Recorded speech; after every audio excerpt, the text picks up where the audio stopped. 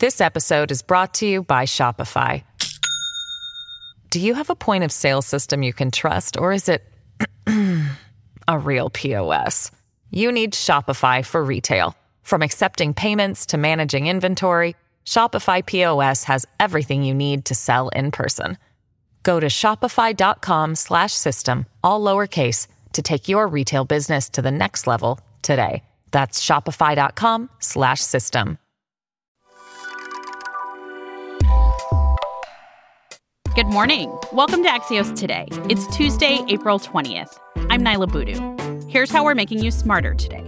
A strong start to earnings season. Plus, European soccer goes to war. But first, the jury's job in the Chauvin trial is today's one big thing.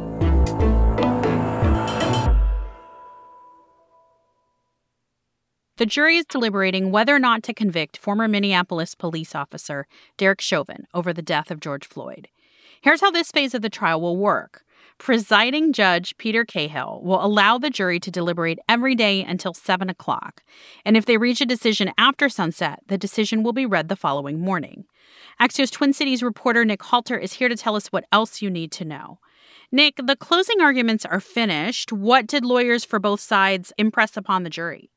The prosecution, their case was largely telling the jury to use their common sense. They used the word common sense many times, which was just trust what you saw in that video. What you saw in that video was murder. There was a 9-year-old girl who identified that at the scene. And so don't make this too complicated. Go with what your gut tells you. Go with what your heart tells you.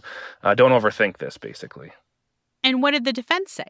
Yeah, the defense attorney, Eric Nelson, wanted to let the jury know that Officer Chauvin was acting as a responsible police officer that day, that he was dealing with someone who was difficult to control, and that he was worried about the crowd that was gathering around him that day. And then he also raised doubts about what caused the death, if it was drugs in his system, a heart problem, or Chauvin's knee, just raising doubt about what the factors could have been. So there's 3 charges here: second and third-degree murder and second-degree manslaughter. What does the jury have to consider to convict? So on second degree, it's fairly straightforward, which is that he caused the death of George Floyd and that he attempted to assault him. Even if it didn't necessarily mean to kill him, he was intending to assault him and cause great bodily harm. That's the second degree. Third degree is a little bit more murky. We're a rare state that does have third-degree murder in Minnesota. But basically, as the language reads, is that the defendant caused the death of George Floyd by an intentional act that was imminently dangerous to other persons. The only kind of difficulty with third degree is that it comes with the same sentence as second degree, the same recommended sentence. But the difficulty is that it's sort of in murky legal waters at the Minnesota Supreme Court because of a different case here. And so it's not as clean of a conviction for the prosecution. And what are the penalties for second and third degree murder? Well, they both have a recommended sentence of 12 and a half years, but in each case, the judge can consider some aggregating factors from the jury that would allow him to go higher than that. And I believe on the second degree, it could go up to 40 years if he considered all of those aggregating factors.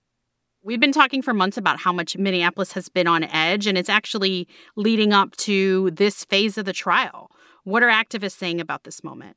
Well, I think there's a general mood that I think activists want to see a murder conviction here. There is a lesser charge of manslaughter, and then obviously they don't want to see a mistrial or him found not guilty. But generally speaking, the feeling here is that a murder conviction will lead to a fairly peaceful outcome. Nick Halter is one of Axios' local reporters in the Twin Cities. Thanks, Nick. Thanks, Nyla. We'll be back in 15 seconds with what's driving record highs for the stock market. This episode is brought to you by Shopify. Do you have a point of sale system you can trust, or is it a real POS? You need Shopify for retail. From accepting payments to managing inventory, Shopify POS has everything you need to sell in person.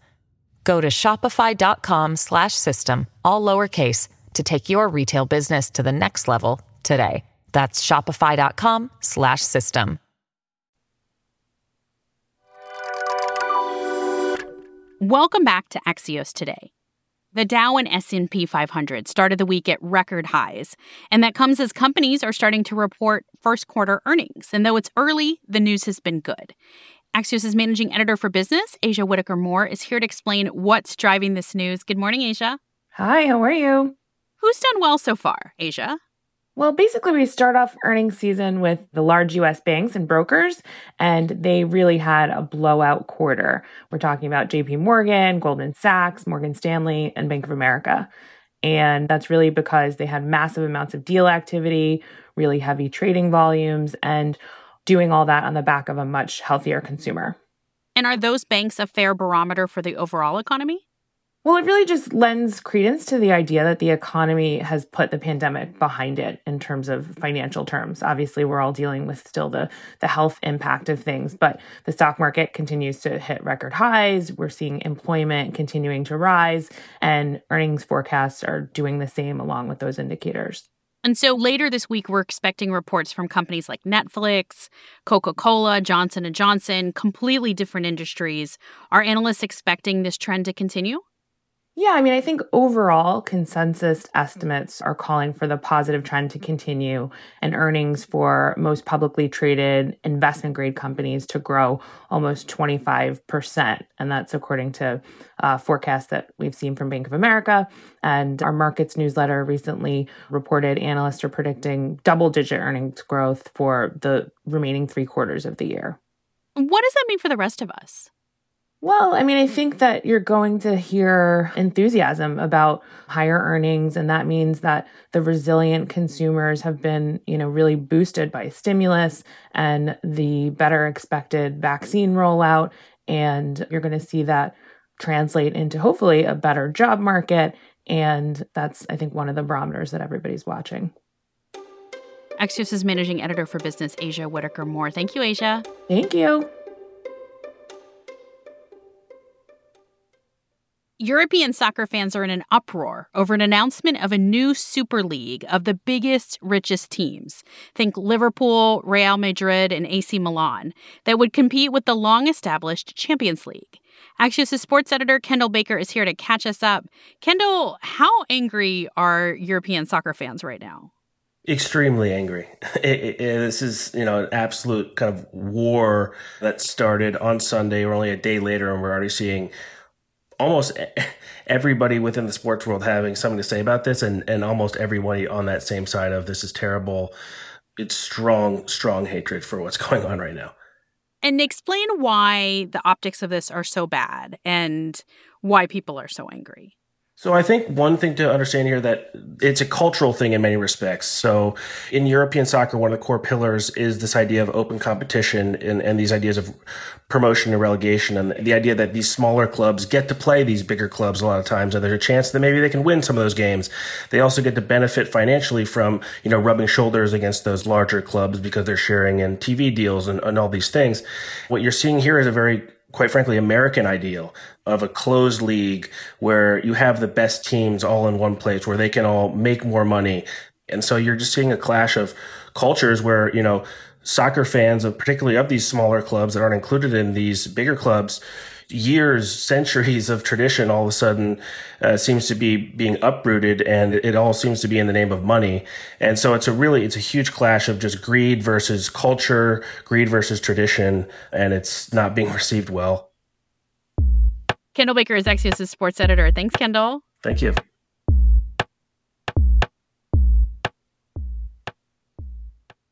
One more thing before we go.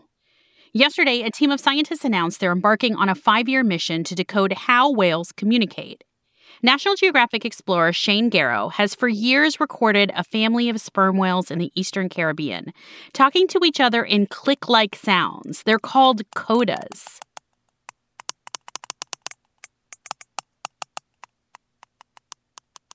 But is it a language?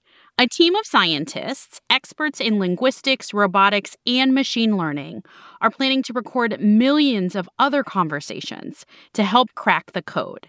The National Geographic Society, which is funding Project SETI, says it could be the largest interspecies communication effort in history.